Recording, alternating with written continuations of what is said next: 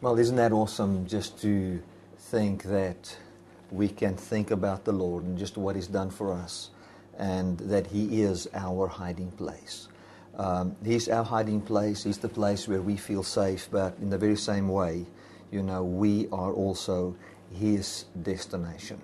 We are also His place of arrival. The end goal of the gospel was that God would arrive in man and then have man share in the very quality of life that God possesses. Today we're going to start with Ephesians, and we're going to look at Ephesians chapter 1. Now, I would just like to ask you in the beginning, just to excuse me, I'm still learning how to work this program, and we're going to just take this step by step, but I trust this will go smoothly. So let's look at Ephesians chapter 1, and we're going to read from verse 1. It says, Paul, an apostle of Jesus Christ, by the will of God, to the saints which are in Ephesus, and to the faithful in Christ Jesus, grace be to you, and peace from God our Father, and from our Lord Jesus Christ. Blessed be the God and the Father of our Lord Jesus Christ, who has blessed us with all spiritual blessings in heavenly places in Christ, according as He has chosen us in Him before the foundation of the world, that we should be holy and without blame before Him in love, having predestinated us unto the adoption of children by Jesus Christ to Himself, according to the good pleasure of His will. Let's just read verse 1 there again. Paul, an apostle of Jesus Christ, by the will of God, to the saints which are at Ephesus, and to the faithful in Christ. I want you to just focus on this word here. It says here, it says by the will of God. We're going to look at that. And then to the saints which are at Ephesus. And then we're also going to look at the faithful in Jesus Christ. So it is important for us to see that this verse speaks of these three things. In today's session, I'm going to talk about victorious living. And in victorious living, we need to understand that let me put it this way. In victorious living, we're going to look at the life of the Apostle Paul and how he lived in victory, just at looking at these first verses written in Ephesians. So Paul comes here, he says, Paul, an apostle by the will of God. Now, when we look at the will of God, what is the will of God? So many times we think that the will of God is just this, maybe should I buy this car? Should I go to my job in the morning or the evening? Depending, or a bit later, what kind of a job should I have? What kind of friends should I have? And what is the will of God? And we would pray and pray in tongues and wait for a sign and a prophetic word to know the will of God. But when we look at the will of God, according to Ephesians, we find that the will of God ends in us being united with the Father, sharing in His quality of life. And just there where you are, sitting, listening to this message, I want to encourage you and tell you that there were people in Bible times that would go through hard times. There would be people like the Apostle Paul, which was poor. He didn't have clothes, proper clothes. He didn't have a lot of friends. At the end of his ministry, he had a young teenager that actually believed in what he said, called Timothy. Now that is quite a thing to think that a mighty apostle like the Apostle Paul could go through all those things. But there was something in the life of Paul which was a revelation of this grace, which we're going to look at today, that caused him to say, yet above all these things, or yet in all these things, we are more than conquerors. We are living above all these things, even if we are in these things. Now, what would make the Apostle Paul so happy? And we're going to see that from these verses. Let's look again at Ephesians 1 there. This is what it says. It says, Paul, an apostle of Jesus Christ by the will of God. And today we're going to establish that the will of God is having the fullness of God's life, in human flesh, in Jesus Christ. To have the fullness of God's life in human flesh in Jesus Christ. So by that will of God, he says to the saints, and let's just have a look at the word saint there. Here it is. It's the word hagios, which actually means an awful thing. Now, awful doesn't mean like a bad thing, full of awe, a thing that has awe. And it comes from this word, hagnos, or it can be compared to this word, hagnos, which means, and let me just look it up for you there. It's the same as that word, an awful thing, blameless, and or properly clean. That is innocent, modest, perfect, chaste, clean, or pure. So here Paul comes and he says, to the faithful, I made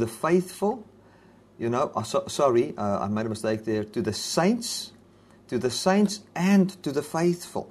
Now that is amazing when we look at that. He says to the saints and to the faithful in Jesus Christ. Now if you just think normally about this, to the saints and the faithful in Jesus Christ. The saints and the faithful in Christ. Aren't the saints the faithful in Christ? Just think a little bit about that. Aren't the saints supposed to be the faithful in Christ? So Paul comes and he actually distinguishes between who are saints and who are the faithful in Christ. And if you say to the saints, comma, the faithful in Christ, then I would say, okay, the saints are the faithful in Christ, or faithfulness in Christ is what makes you a saint.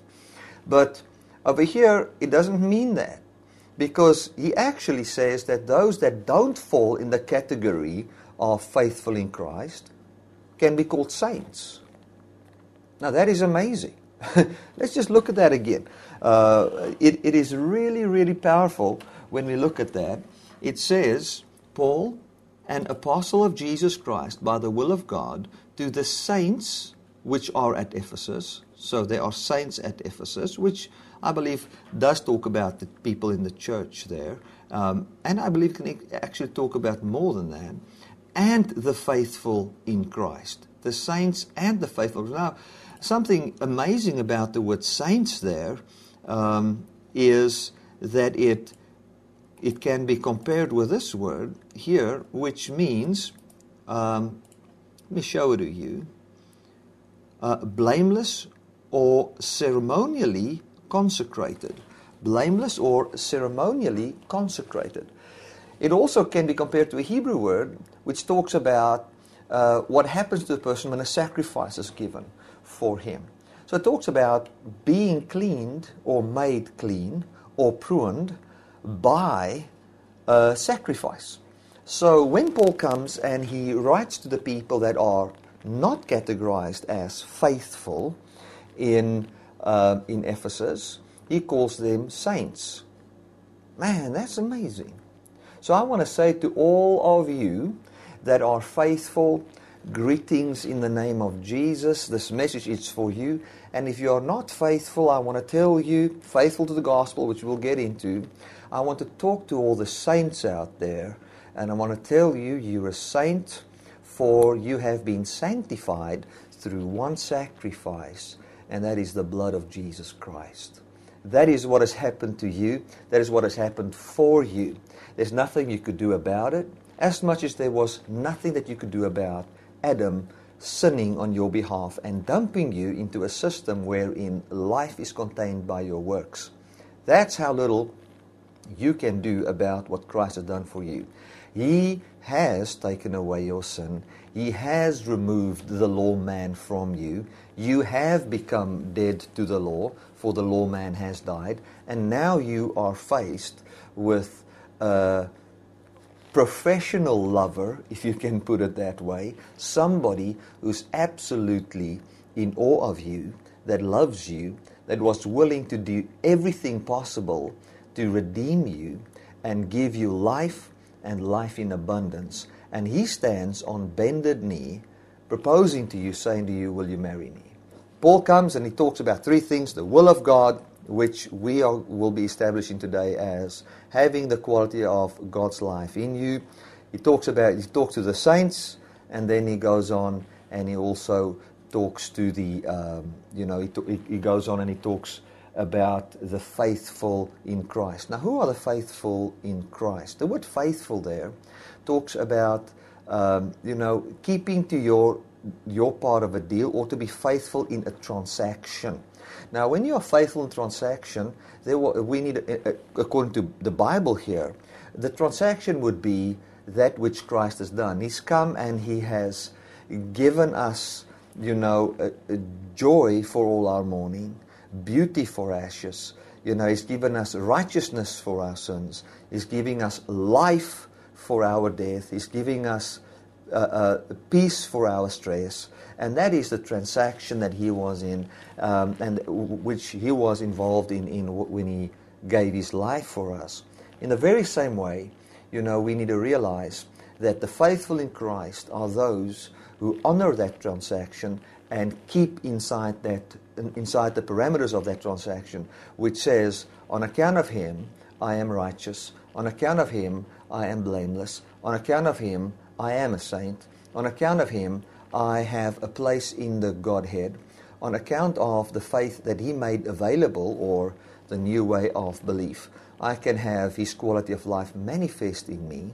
On account of Him, sin in the flesh has lost its power, and I am now becoming enslaved to a system wherein the very life of God can manifest in me, free from my own efforts or willpower, wherein my life is not contained in the abundance of my possessions, but in my union with Him.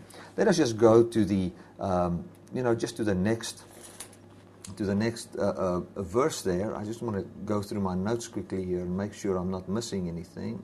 Oh my goodness, I don't know why this notes, I opened the wrong one, but that's fine. Verse 2, let's look at verse 2. Verse 2 says, grace be to you and peace from God our Father and from our Lord Jesus Christ. Grace to you and peace from God our Father and our Lord Jesus Christ. Now, just before I get in there, I'm reminded about the will of God. What is the will of God? We see the will of God in action in John chapter 4 when it comes to the woman that was at the well. She was a Samaritan woman, and the Jews had no dealings with the Samaritans. The Jews didn't deal with them. They weren't supposed to talk to them, and so much more not even talking to a woman. And here Jesus comes after a very hard day of work, walking, traveling, and all those kind of things. He becomes very tired, and he sat down at a well. He then sends his disciples, all of them, into the town to go and buy some food and stuff. And while he was alone there came a woman to draw some water, and he said, give me some water. And then he says, and then basically asks her to help him and just give him a drink. And then he goes and says, if you know who I am, you would ask me the living water, and I would give it to you. Now, what's amazing is that he could see in her heart that the prodding of the Holy Spirit was already to such a point in her heart that should she hear the truth, she would believe it. Now, that is amazing. And he comes and he ministers to her. And after ministering to her, seeing life come to her to the point that she would go and not feel ashamed, go to the men that she had and share with them about Jesus and what he told her. The disciples came to him and then gave him the food that he ordered. And then he says, I'm not hungry. Now imagine this. He speaks to a woman that's been fully disqualified by the law that he could even talk to her. He speaks to a woman that's been disqualified by, she's living with a husband. The man you have now is not your husband as well. Disqualified. She's rejected from society. He talks to her. He reaches far beyond what the law could ever reach. He touches her heart. He sees that she would be ready to believe the grace of God and the love of God should she only hear it. And he reaches out, touches her, and gives her new life. He was so, I almost want to say, obsessed with helping somebody and being good to somebody that when it happens, that he basically lost his appetite to a certain degree. And then when they asked him for, to eat, then he says, no, I'm not hungry, for I have food that you don't know of, that I eat. And then they thought, where did he get this food? And then he said, this is my food, to do the will of my Father. So what is the will of the Father? The will of the Father was to reach where the law could not reach, to touch where legalism could never touch, to heal what legalism would kill, to accept what legalism would reject, and then to bring into unity that rejected a person with God, and so let that person share in the quality of God's life. The will of God, saints and faithful. Isn't that awesome? So the will of God is, if you are not in the category of faithful, and He will reach to you and touch you right there where you are. Now, let's quickly go again to the verse there, and we're going to read verse 2. Let's read verse 2 quickly. Oh, this is the problem. Sorry. Verse 2. Grace to you and peace from God our Father and from our Lord Jesus Christ. The word grace there, let me just show you. Many of you guys, I think this is why we've got the screen recorder here, that you can see where we get this stuff from. Graciousness as gratifying of manner or act, abstract, concrete, literal, figurative, or spiritual, especially the divine influence upon the heart and its reflection in the life, including gratitude. Now, the other day I looked at that verse, and it says there, or the definition, it says there, including gratitude. Now, I always thought that God will divinely influence my heart unto the manifestation in life, and then He'll even give me the gratitude. I've preached that many times. Now, I see that a bit different now.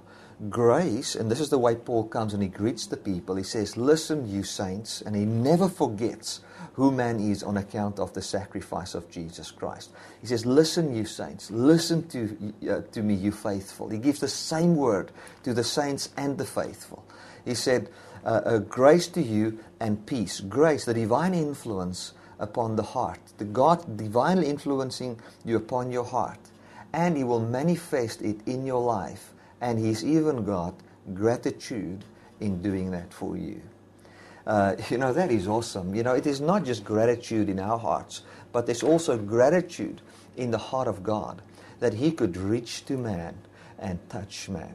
You are loved, my friend. You are cared for right there where you are. Maybe you're watching there with your wife and your children. You as a family, you are loved. You are cared for. You are special to Him, and God's heart is flooded with gratitude to meet with you, to share His life with you, to look into your eyes and to see beauty and splendor. And, He adores you. Isn't that awesome? So He says, grace to you and peace from God our Father. Let's have a look at the word peace there. He says the word peace. This is the word there, to join, peace, by implication, prosperity, one peace, quietness, rest, set at one again. So peace means to be set at one, to join together, to make one. Now that is absolutely mind-blowing to me. He comes and he says, just listen to the victorious life the Apostle Paul lives. He comes and he could write to people that are not as faithful as what he wanted them to be, and still had such victory that he could see them as saints. We even see that in 1 Corinthians 7, where he actually corrects people that live in fornication, that sleep with his own stepmother, people that are sharing their bodies with harlots. And he says, don't you know that you are the temple of God? This, Paul says in Corinthians, to people that are busy sleeping with prostitutes. He says, don't you know that your body is a temple, or the temple of God? So he didn't say God left them when they did that. He just says, your body is the temple of God. Don't you know that? And the very same way Paul comes here, he greets them as saints. He greets them as the faithful. It's beautiful for him to see it. He doesn't lose any a vision of who they are. He lives in such victory that his life is above his life is above what these other people actually live. In other words, they don't influence his life to the point that his life is born from their bad actions, but his life is born from the good action in Christ, wherein he took away the sin of all people. Then he goes on and he says, grace to you, divine influence and gratitude, even in the heart of God, and peace, to be joined with, to be made one with, to join together. Isn't that beautiful? It says there, let us look at it again. Peace. It talks about prosperity, and then it also talks about, here it is, one, peace, quietness, rest, to set at one again. So what he does is, he says, I set at one again myself with you. God comes and he acknowledges the setting at one, the jointness there is between us and God. That we are not indebted anymore, that we don't have to live by the emotion of being indebted, but that we could have life, and life in absolute abundance. Isn't that just awesome? So this is what the Apostle Paul then says. So he says, grace to you and peace from God our Father and our Lord Jesus Christ. Now what I like about what he says there is, we see the foundation from where he lives. He lives from the foundation of a Father and a Son that is at one, that sees this peace to you, jointness with you, to set at one again with you. And this is what happened when Jesus Christ actually came and he appeared in John 20, verse 20, and he showed his hands and he showed his side. He said, peace to you. I am set at one with you. I am in harmony with you. I'm one with you.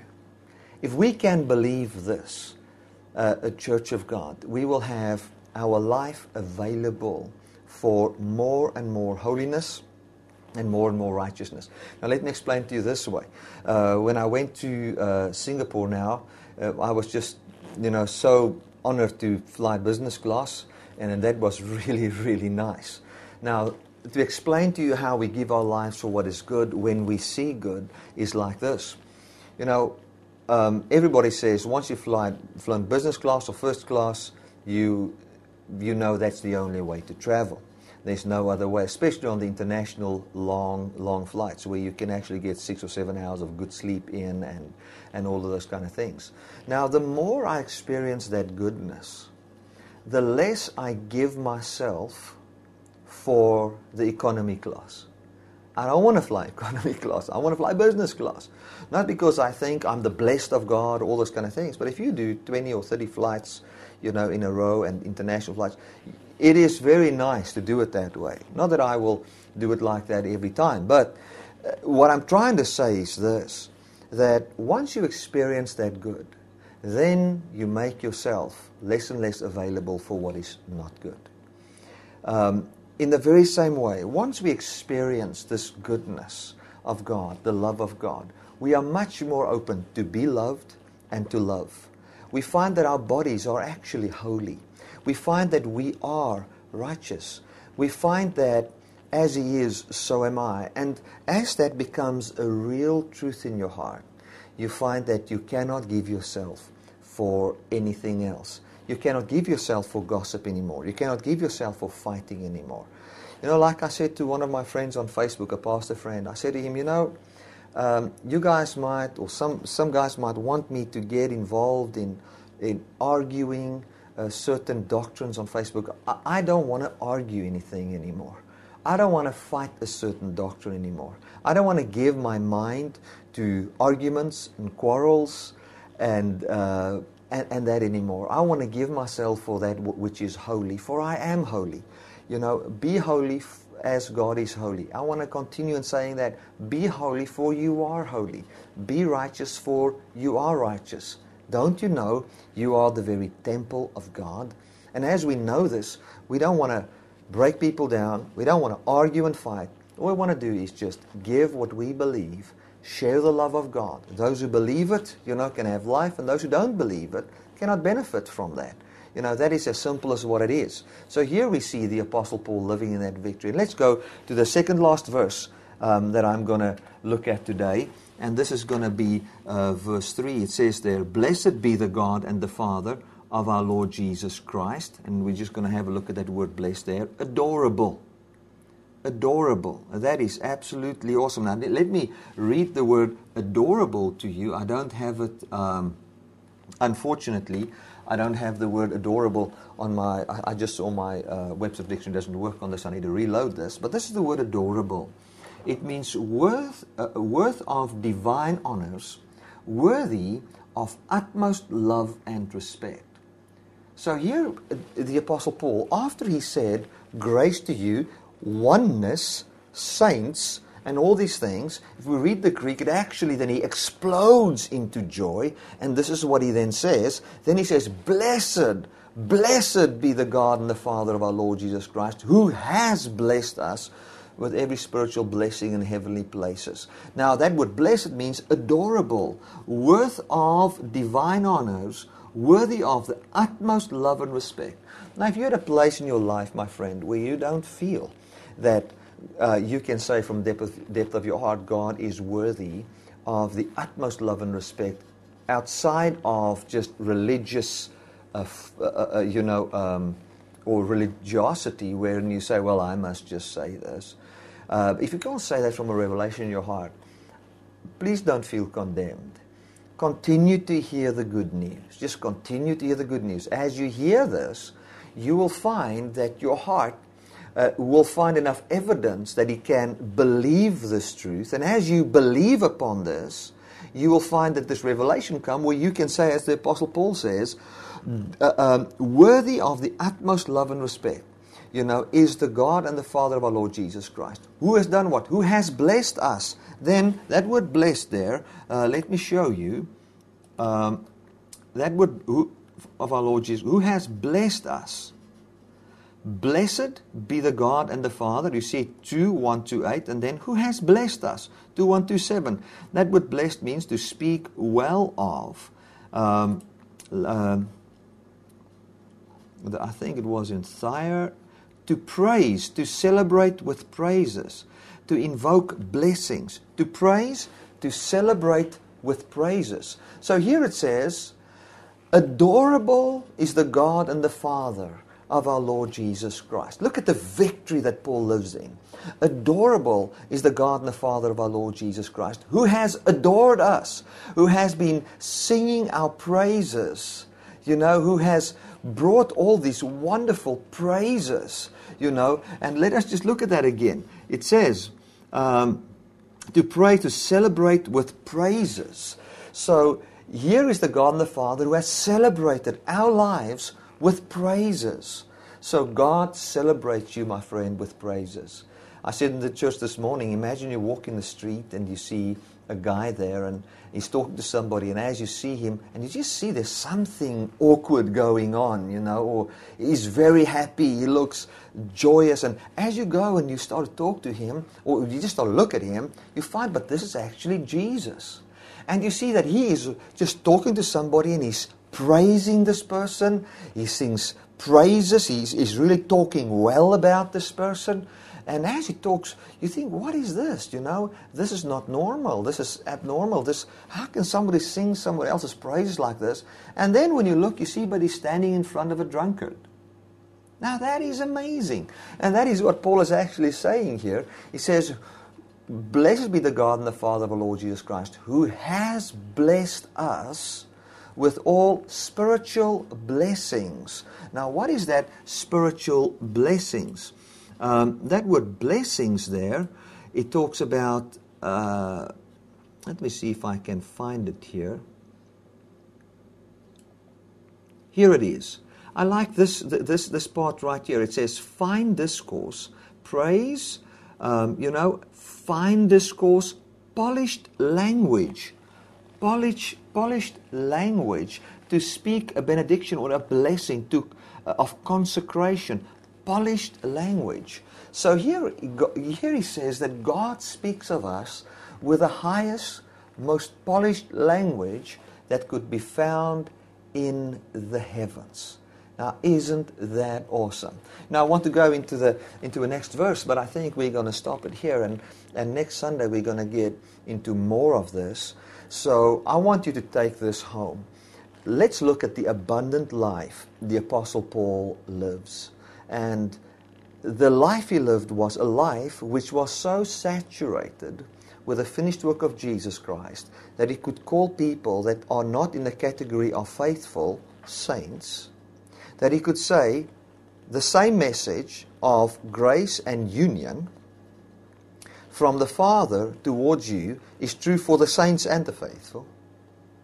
And then he goes on and he says, all of a sudden, let us adore with the greatest respect and love this God who sings our praises, and speaks about us with the highest and most polished language, that there is in the heavens. And let us just quickly, go to the verse 4 there. According as he has chosen us in him before the foundation of the world. Now, that word chosen there, and we will go more into this next Sunday, that word chosen there talks about speaking the original language. It means to be in line with the origin. That's what chosen means. So when he says he has chosen us according to his plan and purpose. So what he says is that our God speaks of us with the highest and most eloquent speech, with the highest, most polished language. He sings our praises, and this that he's busy doing is in line with the original choice he made for us. Glory to God. Well, I want to thank you so much for watching today. I would like to pray for you and pray for the sick. If you've got any prayer requests, please send it to us, so that we can, pray for you. And I believe we will see signs, wonders, and miracles happening. Let us just pray for those of you that are in need and just for enlightened mind. Father, I thank you that I can just stretch forth my hands to every person that is watching. Thank you, Lord, for your love. Thank you, Lord, for your grace towards them. I thank you, my God, that you embrace them. I thank you, Father, that each one will know that he is a saint. I want to thank you, Father, that people will become faithful in this message. And thank you for strengthening people to become faithful and strengthening the faithful to continue in their faithfulness. Thank you, Lord, that we can have a victorious life over what other people do to us, over our situation, because we've got a greater reality and a greater truth to live by. In Jesus' mighty name, amen and amen. Now, I was just thinking about something before the service, and maybe you can think of this. If you would like to send a testimony of what God's grace has done for you, I would like you can just record it in an audio format on your phone. Just take an MP3 recorder, download an MP3 recorder from your App Store or the Play Store. Record your testimony, just make it 3-4 minutes, not longer than that, and send it to us, and we will put a nice photo of you on and play your testimony, next Sunday. So if you want to do that, that will be awesome. I think as a family, let us share with one another what God has done. And as the Sundays go on, and as we see who wants to slot into this, we're going to train up some people, and we're going to really get involved in reaching the world with a message of God's grace. Thank you so much for slotting in. Let's listen to this song, and then we will chat again next Sunday.